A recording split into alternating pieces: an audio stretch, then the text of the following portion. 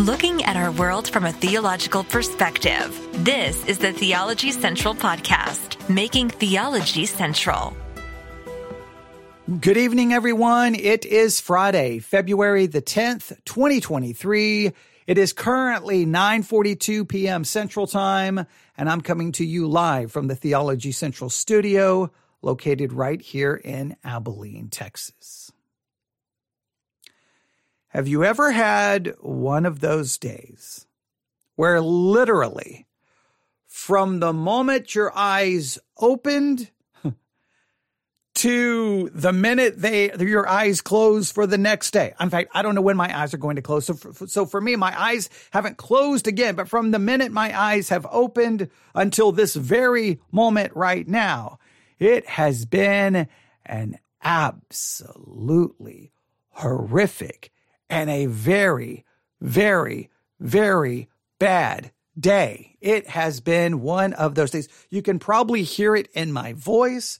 It's been absolutely crazy. So when a day has gone absolutely bad, when a day has gone absolutely horrible, you just feel like kind of just giving up. What should you do? Well, for me, what I decide to do is to walk up the steps to the studio, turn on the microphone, and ask this question. Is the problem in the church in 2023, is the major problem in the church in 2023, is the problem demon-possessed Christians?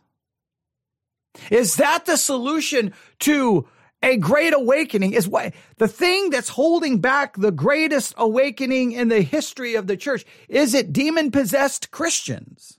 Is it a situation where the lost need salvation, but the saved needs deliverance? Is that the problem? When you look to your own Christian life and you realize that you keep messing up and you keep falling and you keep sinning and you keep struggling, is the answer I just need to find some demon slayers. They can get the demons out of me and then I can have victory in Jesus. Is the thing holding you back from victory in Jesus, is it demons inside of you? Whether you want to say oppression or possession is the issue, though, that you need to be delivered from demons. Now, we talked about this on, I believe it was February the 8th. I believe it was February the 8th, 2023. For 29 minutes and 28 seconds, we talked about a new documentary that's coming to theaters on March the 13th called Come Out in Jesus' Name. Come Out in Jesus' Name. And I played the trailer for the documentary. And I told you that on March the 13th, I'm going to be in a theater somewhere in the United States of America watching this documentary. And then I will report back to you. And of course, in this documentary, at the end of the documentary, supposedly they're going to have some kind of live simulcast with some mass deliverance, some getting the demons out of all the Christians. And it seems that their whole point in this documentary, the theological thesis of this documentary seems to be the problem today is that we have Christians. Now, they kept using the word in the trailer oppressed, but if you saw all the visuals, it looked like people who were demon possessed. But basically, you need to be delivered. So we're right on the verge of the greatest awakening in the history of the church, according to them. But what's holding it back? What's holding it back? The issue now, it's not politics. It's not COVID. It's not Trump. It's not theology. It's not doctrine. It's demons. And if we can get the demons out, the church will be what it's supposed to be, and revival will sweep across the nation, and the greatest awakening in history will happen. Now, how widespread is this theological concept? Is it growing? Is it something? Look, this is one of those situations where I'm trying to tell people we need to be on the lookout for this. I don't know how influential this documentary is going to be. I don't know. I don't know how many people are going to show up at theaters. At least from some of what we have seen, it appears that many theaters are selling out because it's one showing, March the 13th. Many theaters across the country seem to be selling out. And that could be an indicator that this is going to be a big deal. I think this may be a massive deal within the charismatic world. And that this, I don't know. I don't want to hype something up, but here's the thing. I don't want to hype it, but I don't want to ignore it and then be reactive. I would rather be proactive, going, hey, guys, we've got to pay attention. So I told everyone about the documentary, Come Out in Jesus' Name. It's coming to a theater near you, March the 13th, showing at 7 p.m. and it may be different in your time zone. But please check theaters in your local area. Be paying attention to what's going on in local churches to see, is this idea gaining momentum? And if it is, we're going to have to address it. So between now and probably March the 15th, 16th, 17th, maybe all the way through the month of March, at different times I'll be turning on the microphone addressing this issue. And a couple of hours ago, in the middle of my very, very, very, very bad day, I got a notification on YouTube that Fighting for the Faith. In fact, let me open up YouTube real quick. Let me open up the YouTube app. Let me see here. Let me do a search. Hang on. I'm going to just see how quickly I can find it. Fighting for the Faith. Fighting for the Faith. And 5 hours ago is when it was posted. They posted an episode of Fighting for the Faith called Do Christians Need Demons Cast Out of Them? Do Christians need demons cast out of them? And as soon as I saw it, I'm like, he's got to be talking about this documentary. He has to be. So I immediately saved it. Then I copied the web address, sent it to my inbox. Then I ripped the audio from it, and that's what we're going to talk about this evening. We're going to see how Chris Rosebrough from Fighting for the Faith is dealing with this. We're not going to review the whole thing, so I would challenge you, go to YouTube, do a search for Fighting for the Faith. You should subscribe to the channel. I think Chris Rosebrough does a great job on looking at many of the issues going on in the church. Obviously, him and I would have some strong disagreements on infant baptism, but his understanding of law and gospel and the proper distinction of that, we would be in agreement with that, and many other issues. But we would obviously disagree strongly. He's a Lutheran. I was a Lutheran. Obviously, I left Lutheranism. He obviously stayed in Lutheranism. So we obviously would have a disagreement there, but I think his channel is well worth your time to watch and subscribe. But I thought we could really advance this a little bit, seeing where Chris Rosebrough, does he perceive this the same way I'm perceiving it? Because I'm perceiving it, because I think it's clear to me. And the only reason I offer any hesitation is because I haven't seen the documentary yet. So I have to offer a little bit of hesitation, but my concern is if a teaching is beginning to grow, and I don't know how widespread it's going to become, but if it starts becoming widespread that you look at Christians and go, your problem is you have demons. Your problem is you have demons. First, that's a pretty psychologically scarring situation. Well, the reason you're sinning is you have demons. So then they supposedly get the demons cast out and then they end up still committing sin. Well, then at some point you're going to just realize, well, wait a minute, I never can get these demons out. It's a losing battle. I think it could literally lead to suicidal thoughts. It's my own personal belief. But I believe this is something that has to be addressed. So we're going to advance this discussion. Again, I would challenge you to go back to my February the 8th episode called Come Out in Jesus' Name.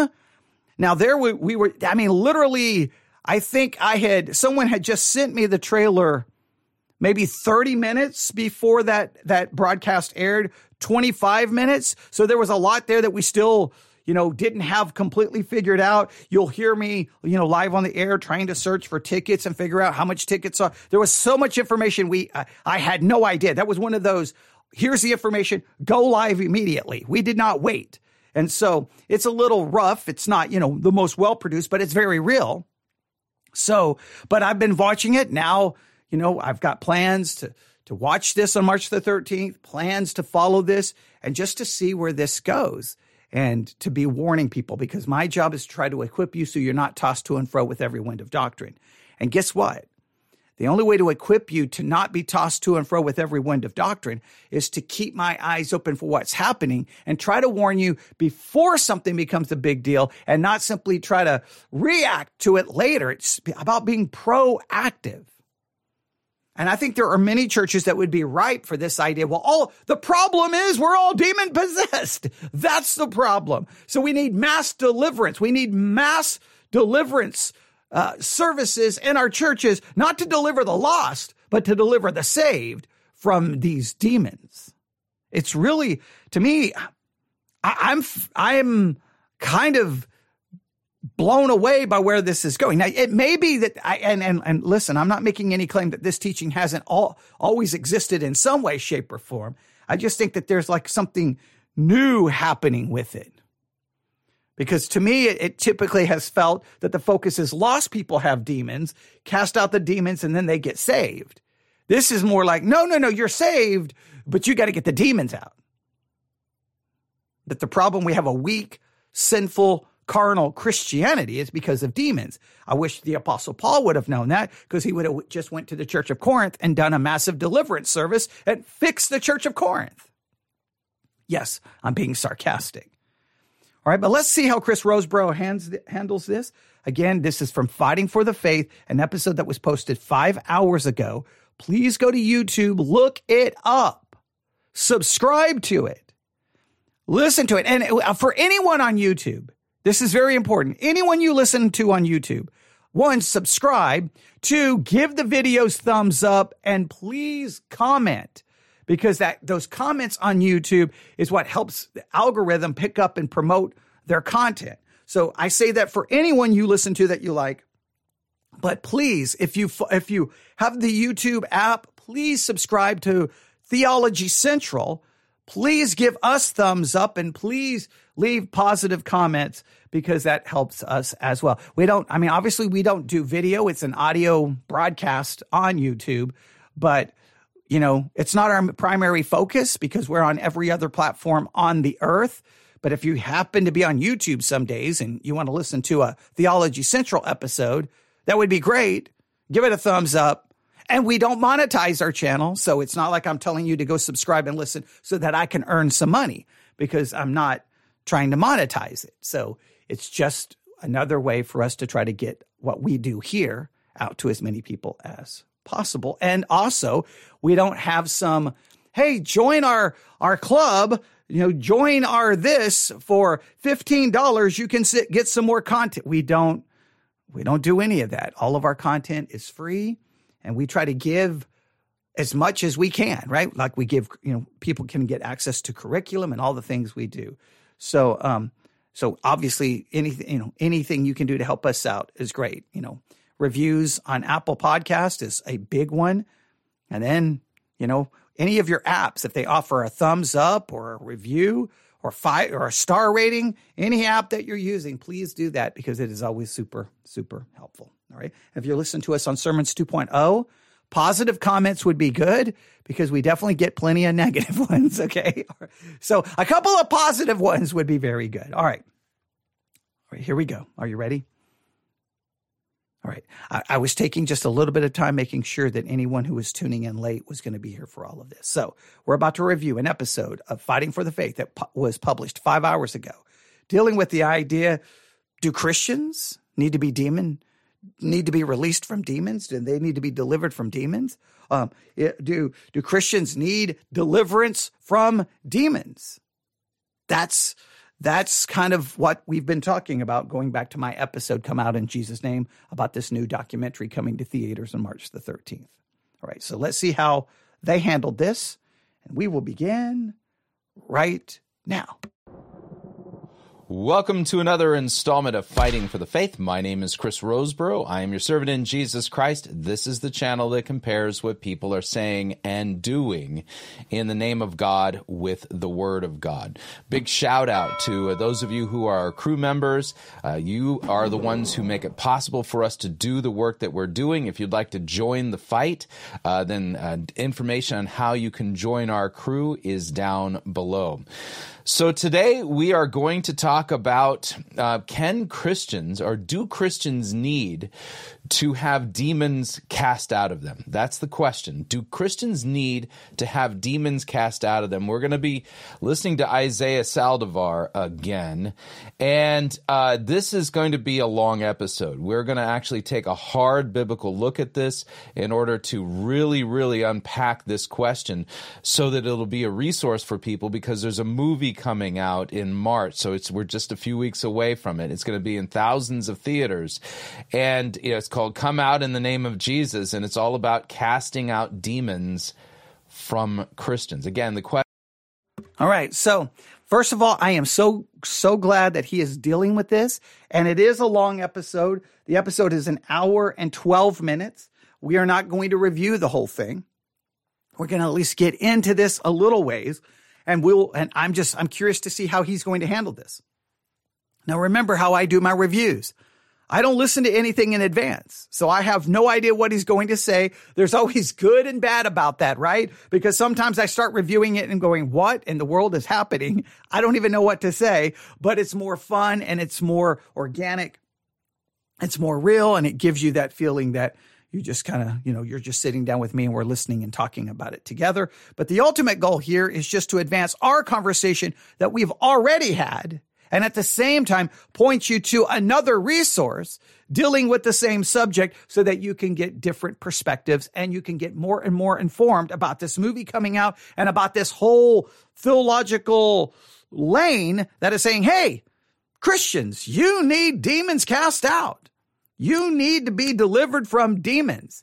And I'm going to do everything in my power to stay on this and keep talking about this as much as needed. And then who knows?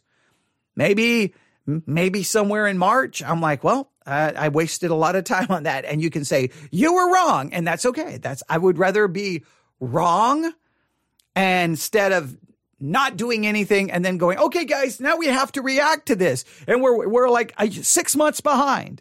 I'm not a fan of that. So first of all, I'm thankful to the person who sent me the original trailer. I had not seen it. Don't know if I would have seen it.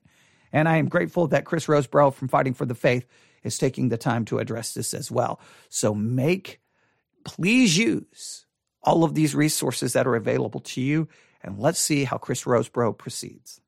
Question: do Christians need to have demons cast out of them? That's our overarching question today. So let's whirl up the desktop, and let me start with our web browser today. This is a slide we're going to be looking at here. We're going to talk about kind of the spectrum of oppression is the best way I can put it, and we'll show you biblically how this works out. But if we were to travel to Isaiah Saldivar's YouTube channel, there's an upcoming movie called Come Out in Jesus' Name. Come Out in Jesus' Name. And, it's got, false apostle Pagani and a whole lot of kind of the usual suspects, including Greg Locke. And this is not a biblical practice. And I need to kind of make this clear. And that is, I know all about deliverance ministries. I've read Pigs in the Parlor. I've had deliverance done on me when I was in the Latter Rain movement. And I can tell you definitively, not only is it not biblical, it's quackery.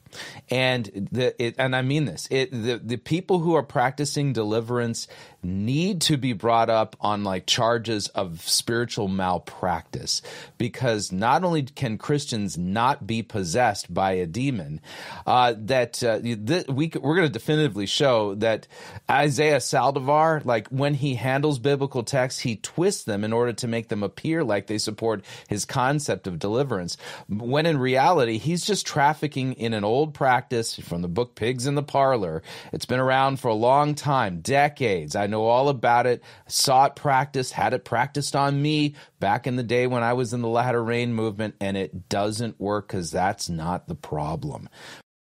Okay, now, a couple of things here. First of all, on any theological issue, and this is so maddening. It's so maddening. It's so frustrating. But he says, hey, the problem is when this person, when he deals with scripture, he twists them. So when it comes to any theological issue, it always comes down to an issue of hermeneutics. And I've learned that I try to emphasize that over and over and over. When, like, let's say even a debate about infant baptism or a debate about, is God done with Israel? Has Israel been replaced by the church? I mean, you just go on and on and on. No matter what the issue is, all the issues are really hermeneutical issues. So many times now, at least my approach now, whenever someone wants to start disagreeing, I'm like, well, I'm not going to disagree about that. Okay, what's your hermeneutic? What's your hermeneutical? Give me your hermeneutical principles.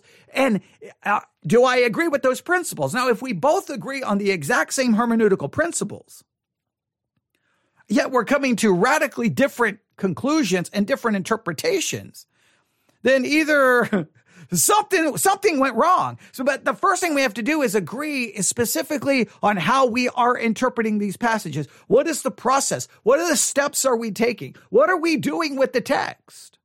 And if we still end up with like night and day interpretations, it is important then to go, so what happened here? Because the issue is hermeneutics. And what we have a tendency to do is ignore the hermeneutical problem and just fight each other on this other issue. So I'm glad that he's acknowledging this, the way this guy handles the text is the problem. Hopefully he demonstrates that. Now he says this goes back to Pigs in the Parlor. All right, let me look at this book. I'm going to have to look this up. I know I've heard of the book. I don't think I've heard of the book. I don't even know the last time I heard of the book. It's been a long time. Pigs in, if I can type right, why am I having problems? In the Parlor.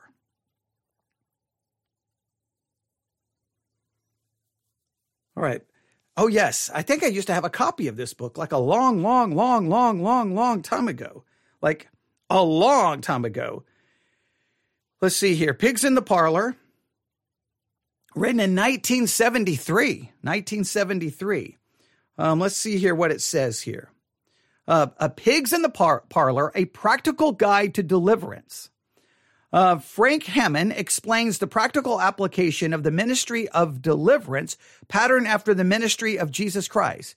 He presents information on such topics how demons enter, when deliverance is needed, 7 steps in receiving and ministering deliverance, 7 steps in maintaining deliverance, self-deliverance, demon manifestations, binding and loosening, practical advice for the deliverance minister, answers to commonly asked questions, and more. The Hammonds also present a categorized list of 53 demonic groupings, including various behavioral patterns and addictions, and they include testimonies of deliverance throughout the book, including pride, witchcraft, nervousness, stubbornness, defiance, mental illness, and more. With over 1.5 million copies in print worldwide and translated into more than a dozen languages, Pigs in the Parlor remains the authoritative book on the subject of deliverance. You can get a copy for your Kindle for $9.95 or paperback for $11.66. I'm going to save this to my notes. That's called Pigs in the Parlor, a practical guide to deliverance. Now, I don't remember. I think I saw the book in the 80s. Is when I saw it. I think I saw it. Maybe in the 90s. I don't remember. But I know this. And I know that obviously I may have missed something. Now, you got to remember, I would have been a brand new Christian. I may not even been a Christian the first time I saw the book. But I would have been a new Christian at some point dealing with this book. And so maybe at that point it didn't register to me. Wait a minute. They're saying demons.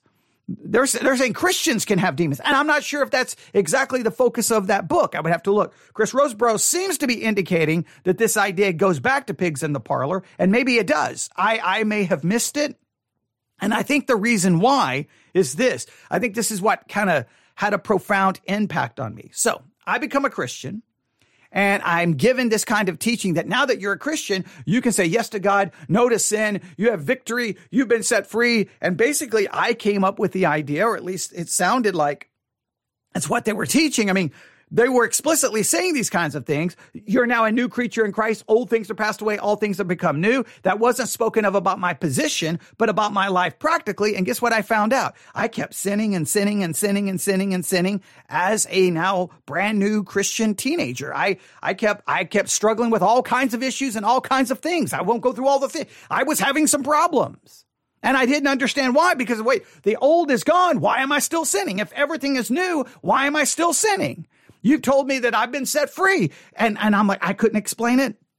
And nobody really wanted to just, basically it was read your Bible more and pray more and come to church more and find good Christian friends and don't listen to secular music and don't dance and don't drink alcohol and cut your hair. And I mean, it was just like, it was such this like, well, wait a minute. Why do I have to do all of these things if I'm completely new? If I'm completely new, that means the sin nature is gone. Like nobody could give me any good answers.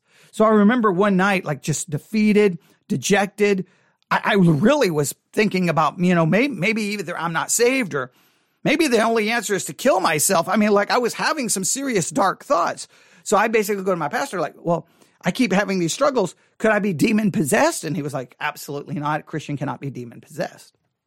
And I think from that moment on, I didn't really give it much thought. And I was kind of done with that concept, right? So I whatever was in Pigs in the Parlor, it didn't register to me. So I should have been paying attention to this, but I don't feel like of all the other times I've encountered like, deliverance ministry and talks of casting out demons, that the focus was on Christians. I always felt that the focus was on the unbeliever, or maybe I just perceived it that way. All I know is when I saw the trailer for this new movie come out in Jesus' name, I'm like, whoa, wait a minute. They're putting the emphasis on casting demons out of Christians. They're seeming to say that what's holding the church back is demon-possessed Christians. That to me was unique. And that's why I'm like, whoa, we got to pay attention to this.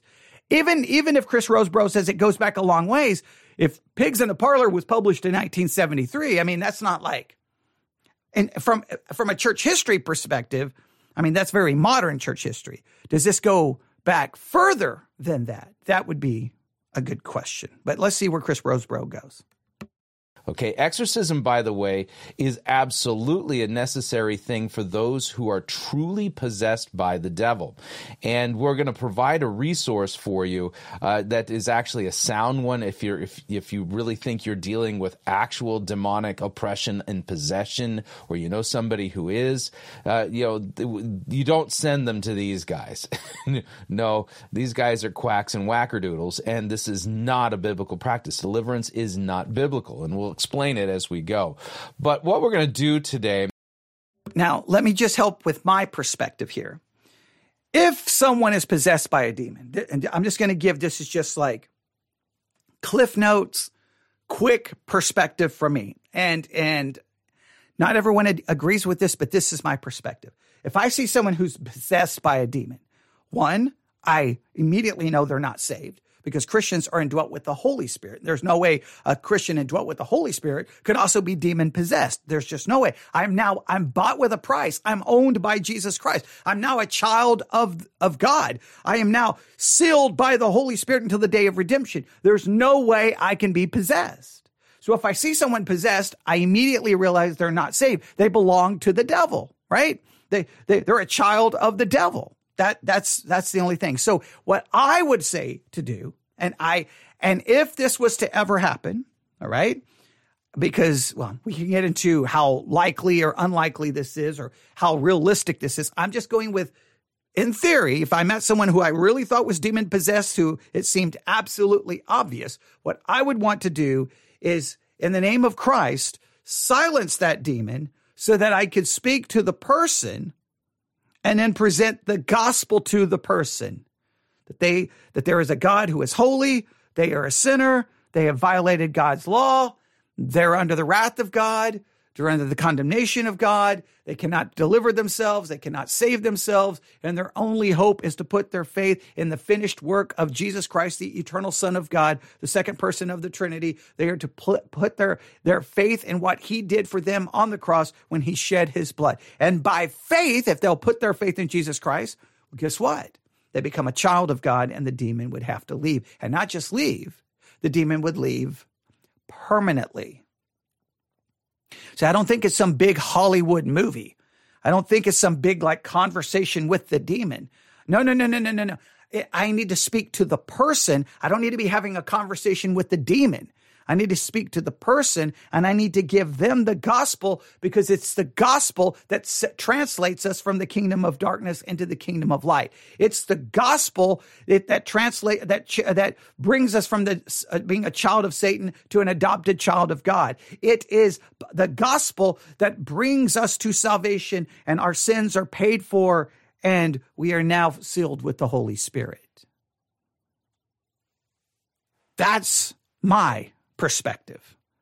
I don't think I know people think there's all these steps you have to take, and you have to do this, and you have to do this, and you have to do that. I'm just saying, God, you're in charge. Silence the demon so that I can speak to this person.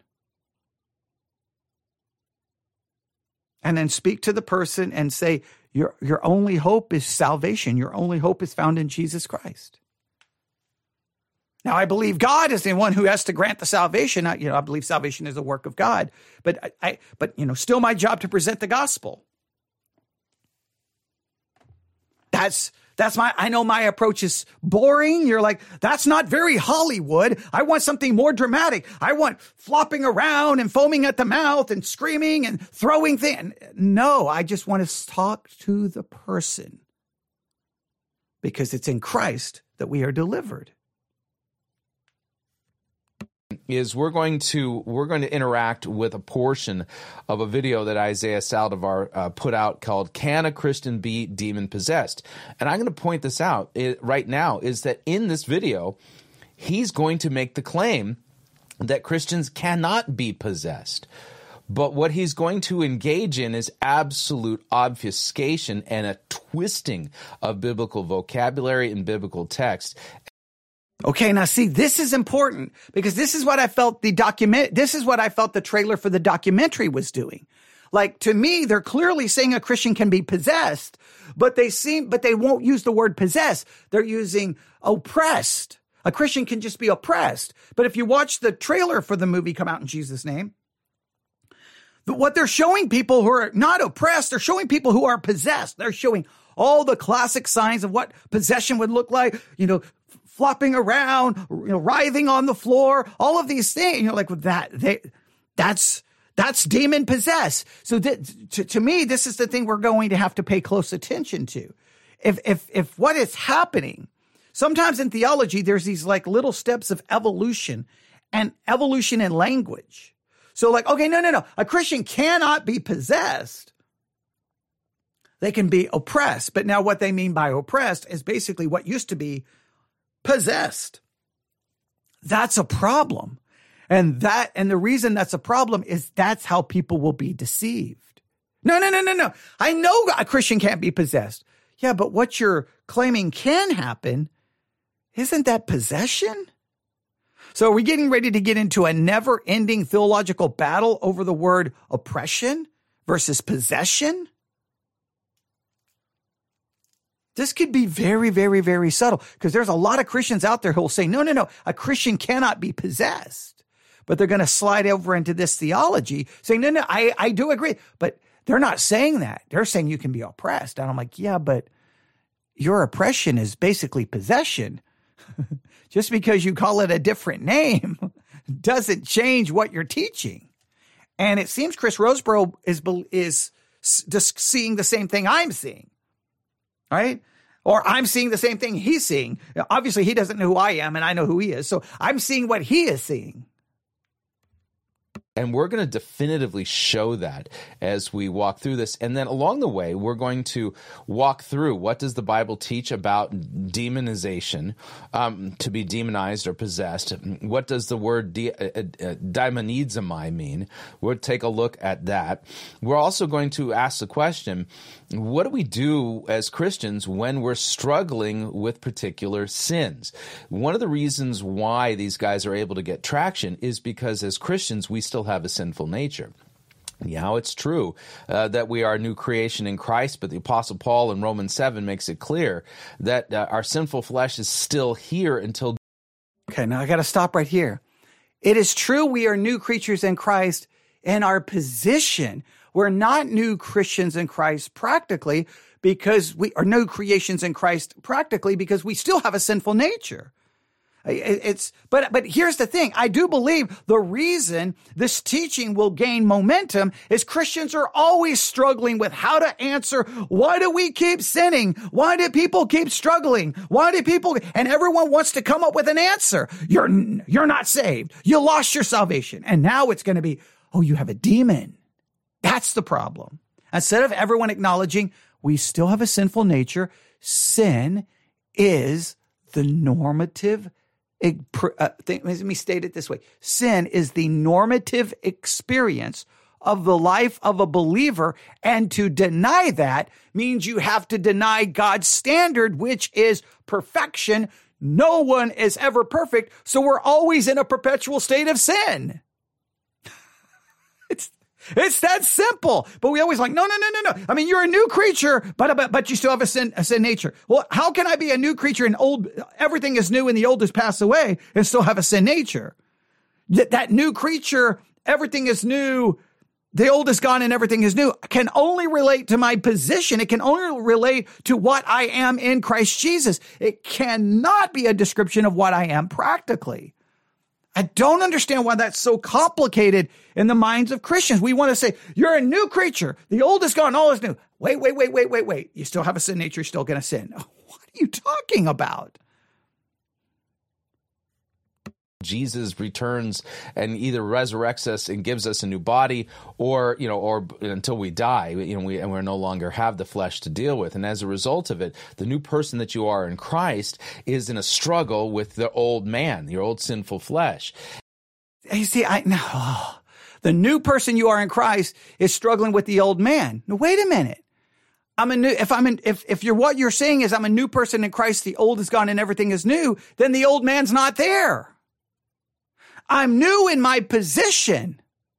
The old is still there in my flesh, in my body. The change is my position, and we want to keep making that change. Everybody wants to say, there's change. We're changed. We're new. I mean, we're not completely new. There's change. Well, we're not completely changed. We have power over sin. Well, not complete power over sin. You can say yes to God and no to, well, you can't always say yes to God. You can't always, it's like we always want to say one thing and then we want to backtrack it immediately. It's so weird how Christians have such a hard time with this. We want to quote all of these things about power, and we can do it, and we can do it, and we can do it. And then we come in with all the qualifiers. Well, you can't do it perfectly, and you're never going to do it, and you're going to still struggle here, and you still have the old man. And wait a minute, after all of the big talk, we always backtrack it. Now, I'm not saying Chris Rosebrough is going to that extreme, but even him's like, you're a new creature, but you still have the old man. Well, wait a minute. That verse says anyone who's in Christ is a new creature. The old is gone, and all things have become new. But, well, that would mean the old is completely gone. But the key to that is if you're in Christ. In Christ, I'm new. In Christ, the old is gone because I stand covered in the perfect righteousness of Jesus Christ. And as a result of it, the normal Christian life is that you're struggling with particular sins. Let me say this. The normal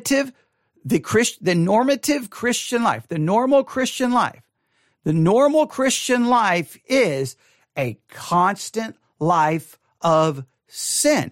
Nobody wants to say it that way. Now, he's saying it's a normative struggle with sin, but I'm just going to be more brutally honest.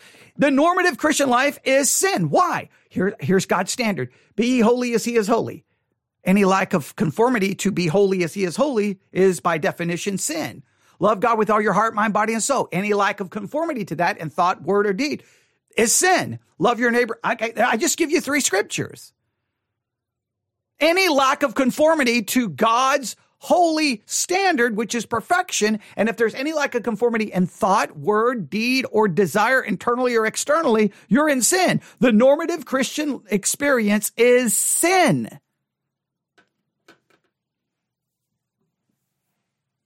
And you can deny it all day, but don't fight it.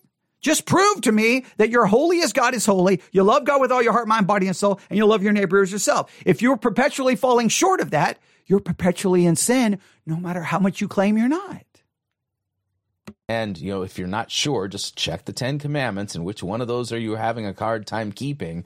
That's the one you're struggling with and you have to deal with. But all that being said, let's let Isaiah Saldivar, begin his argument, and we're going to note the techniques that he's using in order to stop people from legitimately opening up the scriptures to test to see if what he is saying is true. These are thought-stopping techniques. I think that's the term that Stephen Kozar came up with, techniques like this. And yes, he's absolutely engaging in thought-stopping techniques. And we'll see what else is going on along the way. So here we go. Hey guys, welcome to the channel. Today we're going to talk about, can a Christian have a demon? This is such an important question. Now notice, can a Christian have a demon? What does that mean, to have a demon? So already he's engaging in blurring of definitions. What does it mean to have a demon? It comes to deliverance. Before we get into this, please hit the like button, leave a comment. It helps us ride the YouTube algorithm wave. So please make sure you do that. I want to answer 3 specific questions today in this video. And that's number 1, can a Christian be demon possessed? How could a spirit-filled believer have a demon? And then Isaiah, show me one place in scripture where a Christian had a demon. So we're going to talk. So notice, show me a place in scripture where a Christian, quote, had a demon. We are blurring definitions already. All right, we're not dealing with actual sound biblical categories. But this first, I want to talk to you guys about my experiences. I've been doing deliverance now for 10 years, and I've only been doing deliverance on believers. Friend, I'm telling you. All right, now, this is important.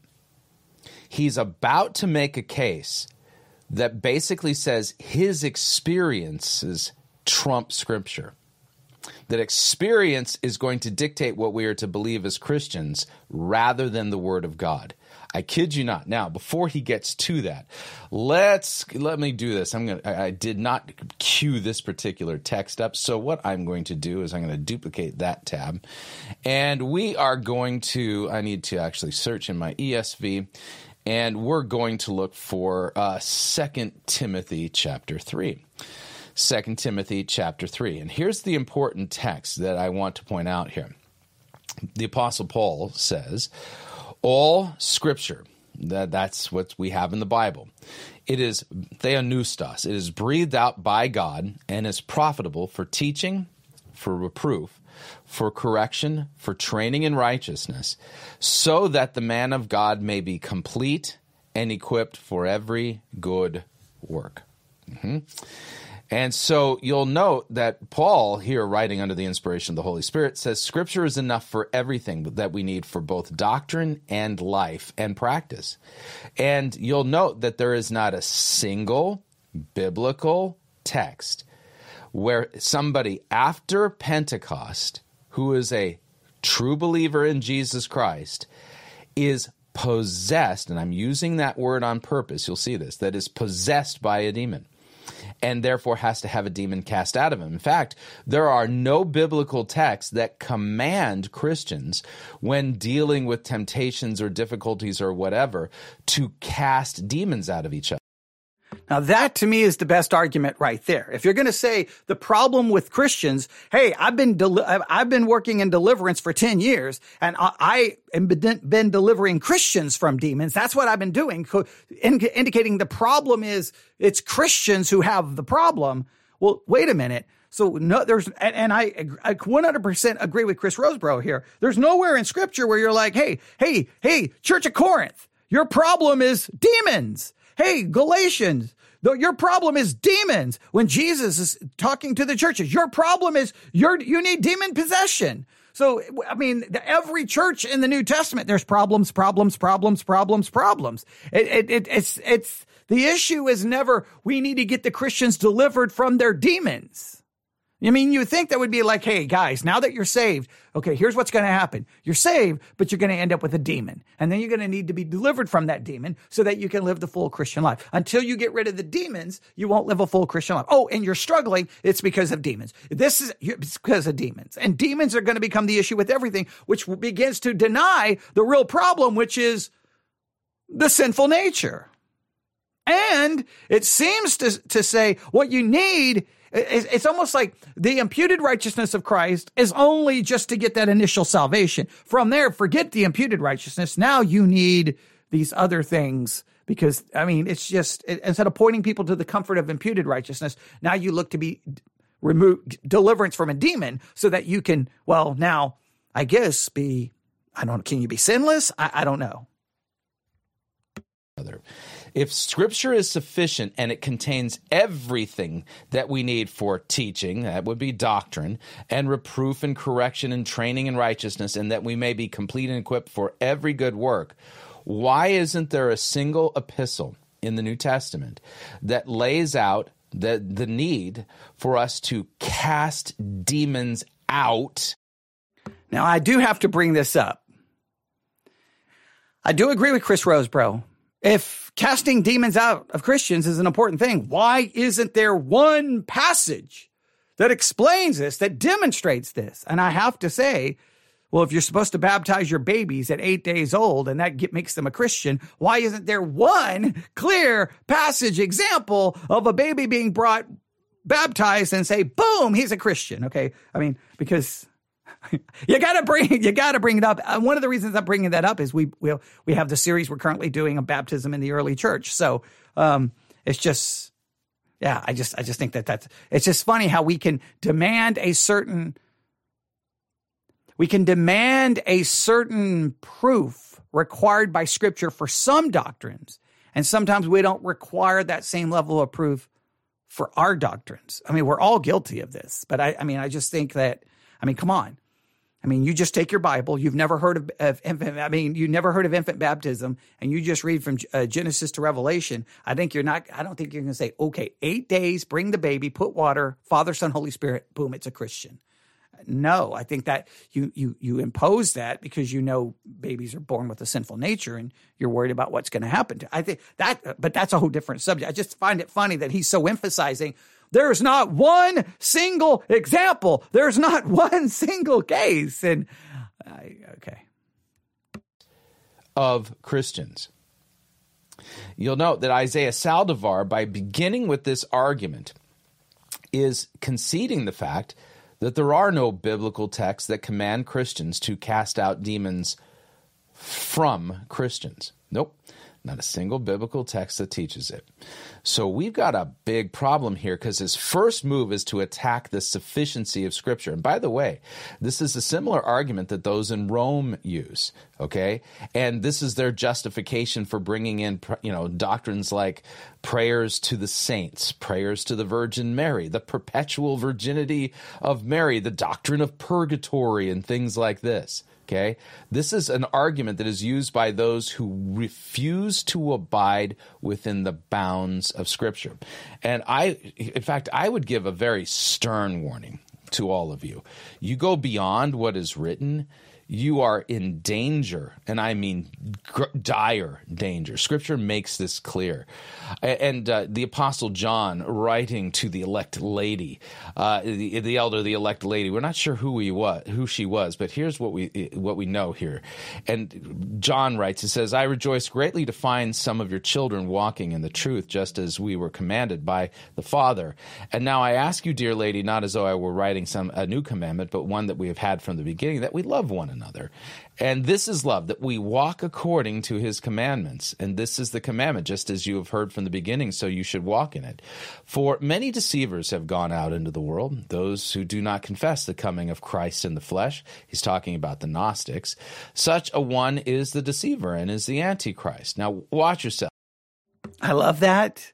He knows that the epistles of 1 John, that those epistles are written to deal with the problem of Gnosticism. It's a polemic against Gnosticism. It's an issue to say, hey, don't follow the Gnostics. It's contrasting a biblical way of thinking versus a Gnostic way of thinking. Again, I totally agree. I agree so much with Chris Rosebrough. So much we agree on. I definitely disagree with his view on infant baptism, but there's so much I agree on. And I do appreciate his ministry greatly. I do. I just I can't listen to it all the time. And the only reason I don't listen to Chris Rosebrough all the time is, one, I would rather just have a easy access to an audio podcast instead of having to go to YouTube, because I just prefer audio podcasts. And every time I've subscribed to his audio podcast feeds, they're like 6 months behind. And it may be because he places certain content under his club or crew or whatever it's called that you have to pay for. And I'm not, that's a whole different subject. But because I would just rather get it in my, podcast feed every day. So, but the main reason I don't listen to it all the time is this. I can't just listen to hour after hour after hour after hour of, hey, look at all these wrong people. Look at all these wrong people. Look, because once you get into that cycle, then all you really want to do is just listen to how messed up everyone else is. And then you bash and criticize or expose how wrong they are. And then you don't do any positive feeding yourself the word of God. Now, I'm not saying that it's always bad, but I just feel like I just get caught up into like, they're bad. I'm going to listen to them. They're bad. And then because I've fallen into that trap, and it's like, wait a minute. Sometimes we need the positive teaching of God's word. And that's why, to balance out what we do the Bible study exercise. And every week we're involved in a new Bible study exercise, or we're continuing on like a 7-week series where we're positively studying the Bible to try to balance that out, because that discernment ministry just becomes constantly pointing at how wrong everyone else is. And that can lead to spiritual pride. I'm not saying Chris Rosebrough has spiritual pride. I'm not making that accusation. I'm saying for me, if all I do is listening to these programs that condemn everyone else, then it has a negative impact on me spiritually. So even for my own broadcast, I got to go, man, I've been going after this and going after this and going after this. Okay, where's the positive teaching, right? Let's just dig into God's word. So sometimes I'm not balanced like I should be, but the Bible study exercise tries to force me to maintain that balance. And I just would tell you, hey, you maintain that balance in your own Christian life. Don't just get so down the rabbit hole of discernment ministries where you're like, they're wrong and they're wrong and they're wrong and they're wrong and they're wrong and they're wrong. And yet you may be learning a lot of theology and you may be learning a lot of scripture, but it just becomes you're learning simply to see who's wrong instead of learning to study God's word for your own spiritual edification and to see where you're wrong, okay? Because that's an important issue. So just a side note. All right, here, let's continue. So that you may not lose what we have worked for, but may win a full reward. Everyone who goes on ahead and does not abide in the teaching of Christ does not have God. Whoever abides in the teaching has both the Father and the Son.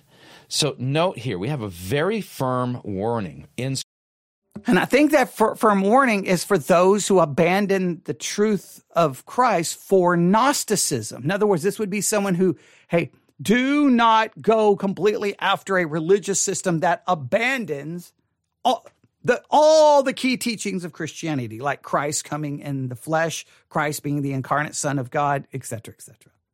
Scripture, to not go beyond what is in Scripture. To not, and to instead, we need to abide in the teaching, abide in what the scriptures say. Keep that in mind. But watch where Isaiah goes. I'm going to back this up just a little bit. One place in scripture where a Christian had a demon. So we're going to talk about this. First, I want to talk to you guys about my experiences. I've been doing deliverance now for 10 years, and I've only been doing deliverance on believers. Friend, I'm telling you, I've had entire weekends of doing deliverance on just pastors and leaders. This has been for 10 years of doing deliverance on believers. I've prayed deliverance over thousands of Christians. And I'm telling you guys this, a person with an argument is never at the mercy of someone with experience. Many people that say... No. The Bible is sufficient. Oh, wow. Person with an experience basically is better than a person with an argument. Person at an argument is at the mercy of the person with experience, I think is how he said that. That is frightening.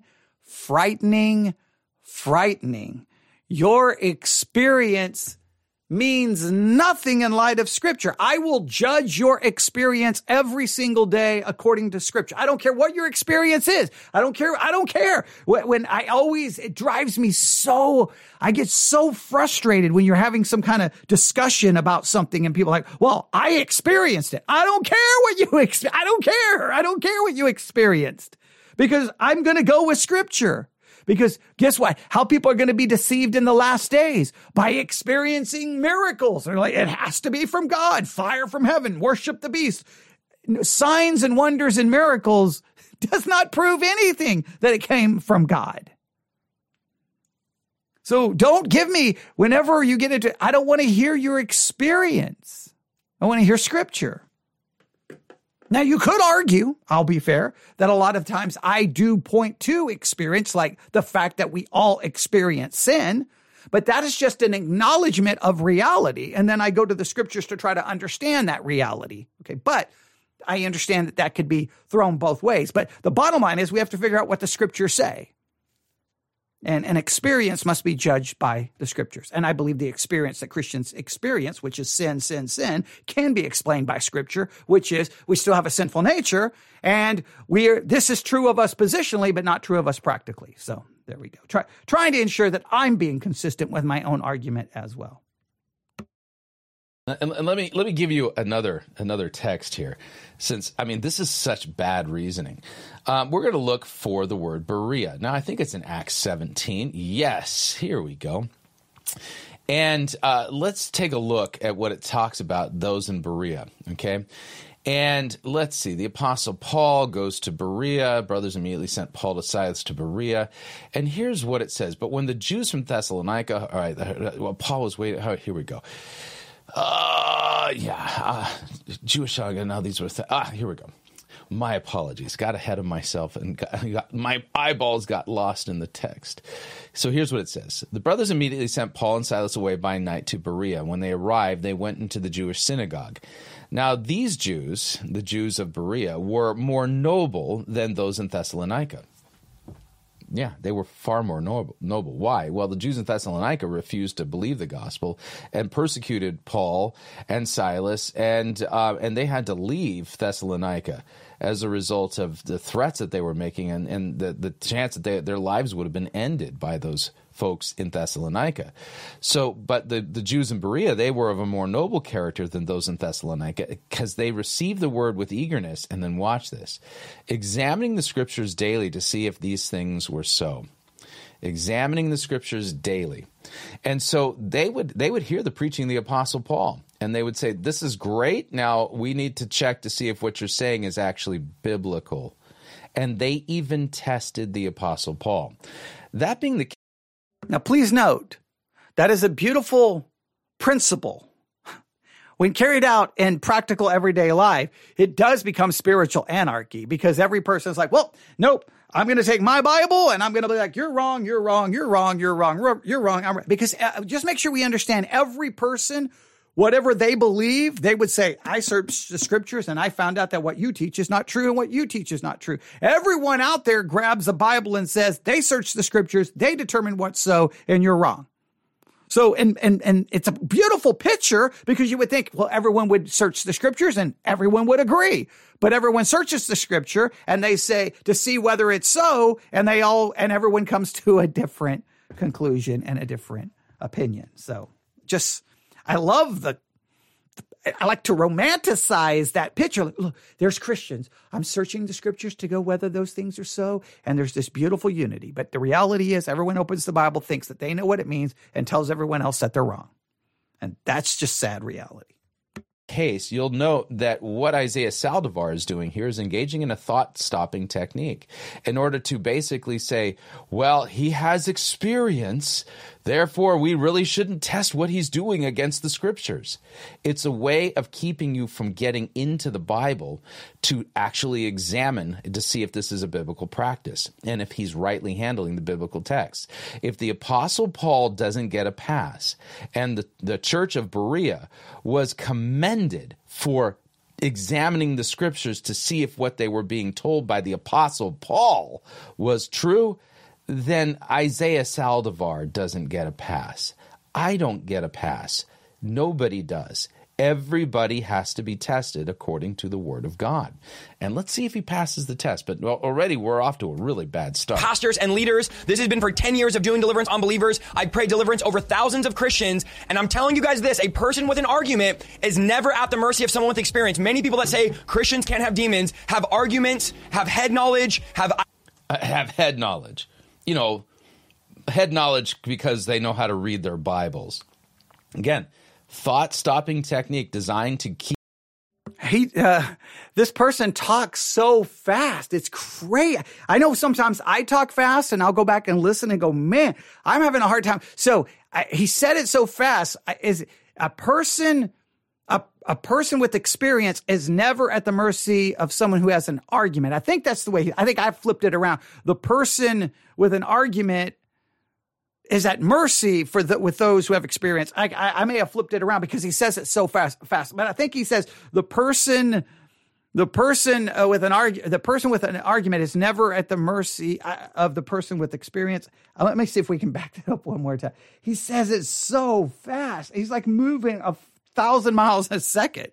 Pastors and leaders. This has been for 10 years of doing deliverance on believers. I've prayed deliverance over thousands of Christians. And I'm telling you guys this, a person with an argument is never at the mercy of someone with experience. Many people. The person with an argument is never at the mercy of the person with experience. Okay. Okay. All right. Let's continue. Let's say Christians can't have demons, have arguments, have head knowledge, have head knowledge. You know, head knowledge because they know how to read their Bibles. Again, thought-stopping technique designed to keep you from actually examining what the Bible says. Ideas, but don't have experience. Isaiah, we shouldn't preach based on experience. Friend, the disciples preach on experience. In the New Testament, the disciples wrote down the scriptures under the inspiration of the Holy Spirit. This was the disciples' experience. The Gospels were the experiences. Eyewitness accounts, sure, yeah. Of the disciples. In fact, when John the Baptist, the apostles, just doubted Jesus and sent his disciples to Jesus while he's in prison, Jesus said this, tell him what you've seen and what you have heard. Your experiences do not rise to the level of truth that we are to embrace as doctrine and dogma in the.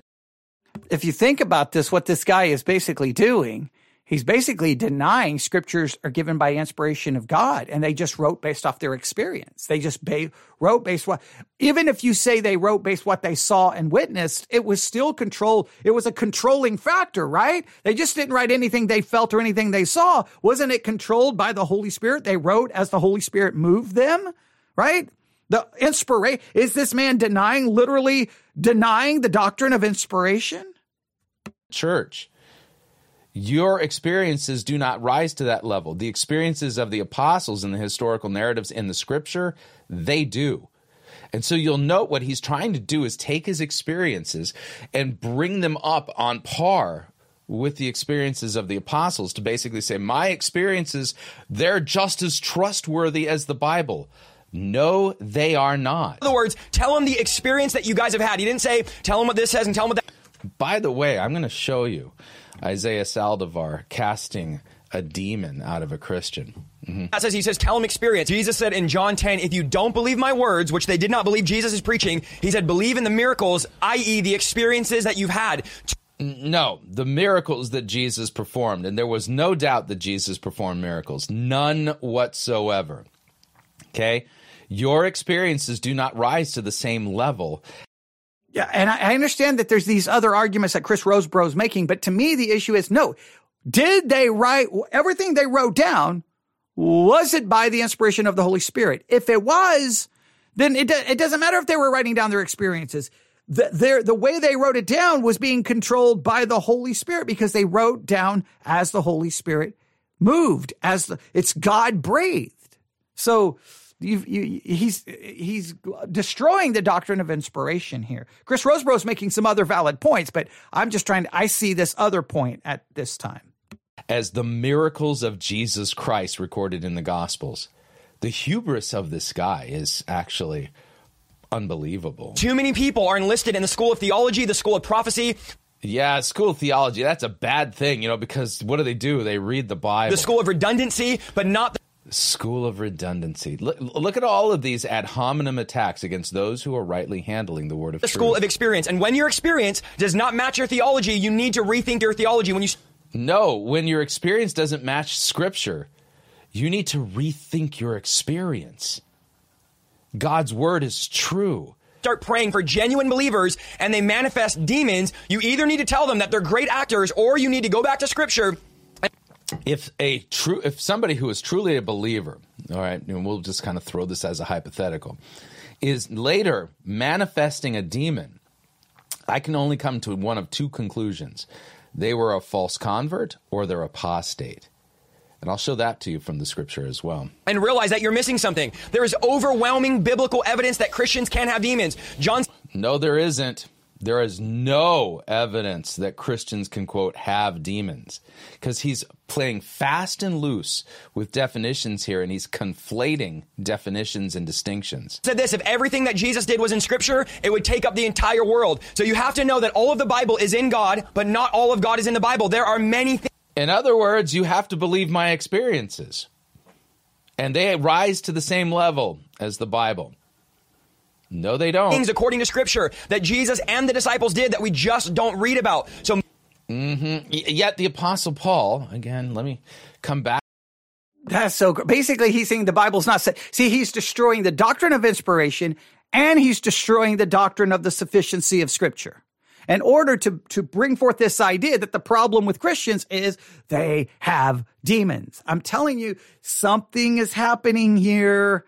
Something is happening here. And this movie coming out on March the 13th, come out in Jesus' name, across theaters all across the United States of America.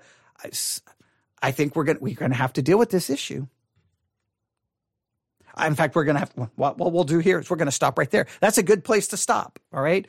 That got us, we reviewed about 17 minutes of audio, and we went an hour and 5 minutes. Now what you need to do is hop on YouTube, Fighting for the Faith with Chris Rosebrough. Watch, you can fast forward his audio to about the 19-minute mark and watch the rest. There's another 55 minutes left.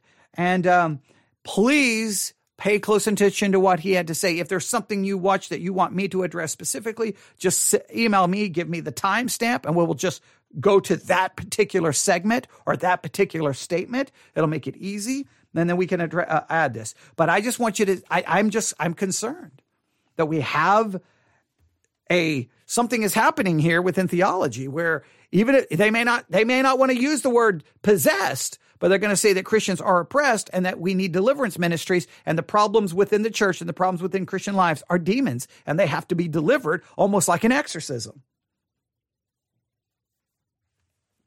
And that is a major, major, major problem. All right. Now we're going to be talking about this off and on in different ways from now well into March when the movie comes out, and we're going to try our best to be in front of this and not behind it.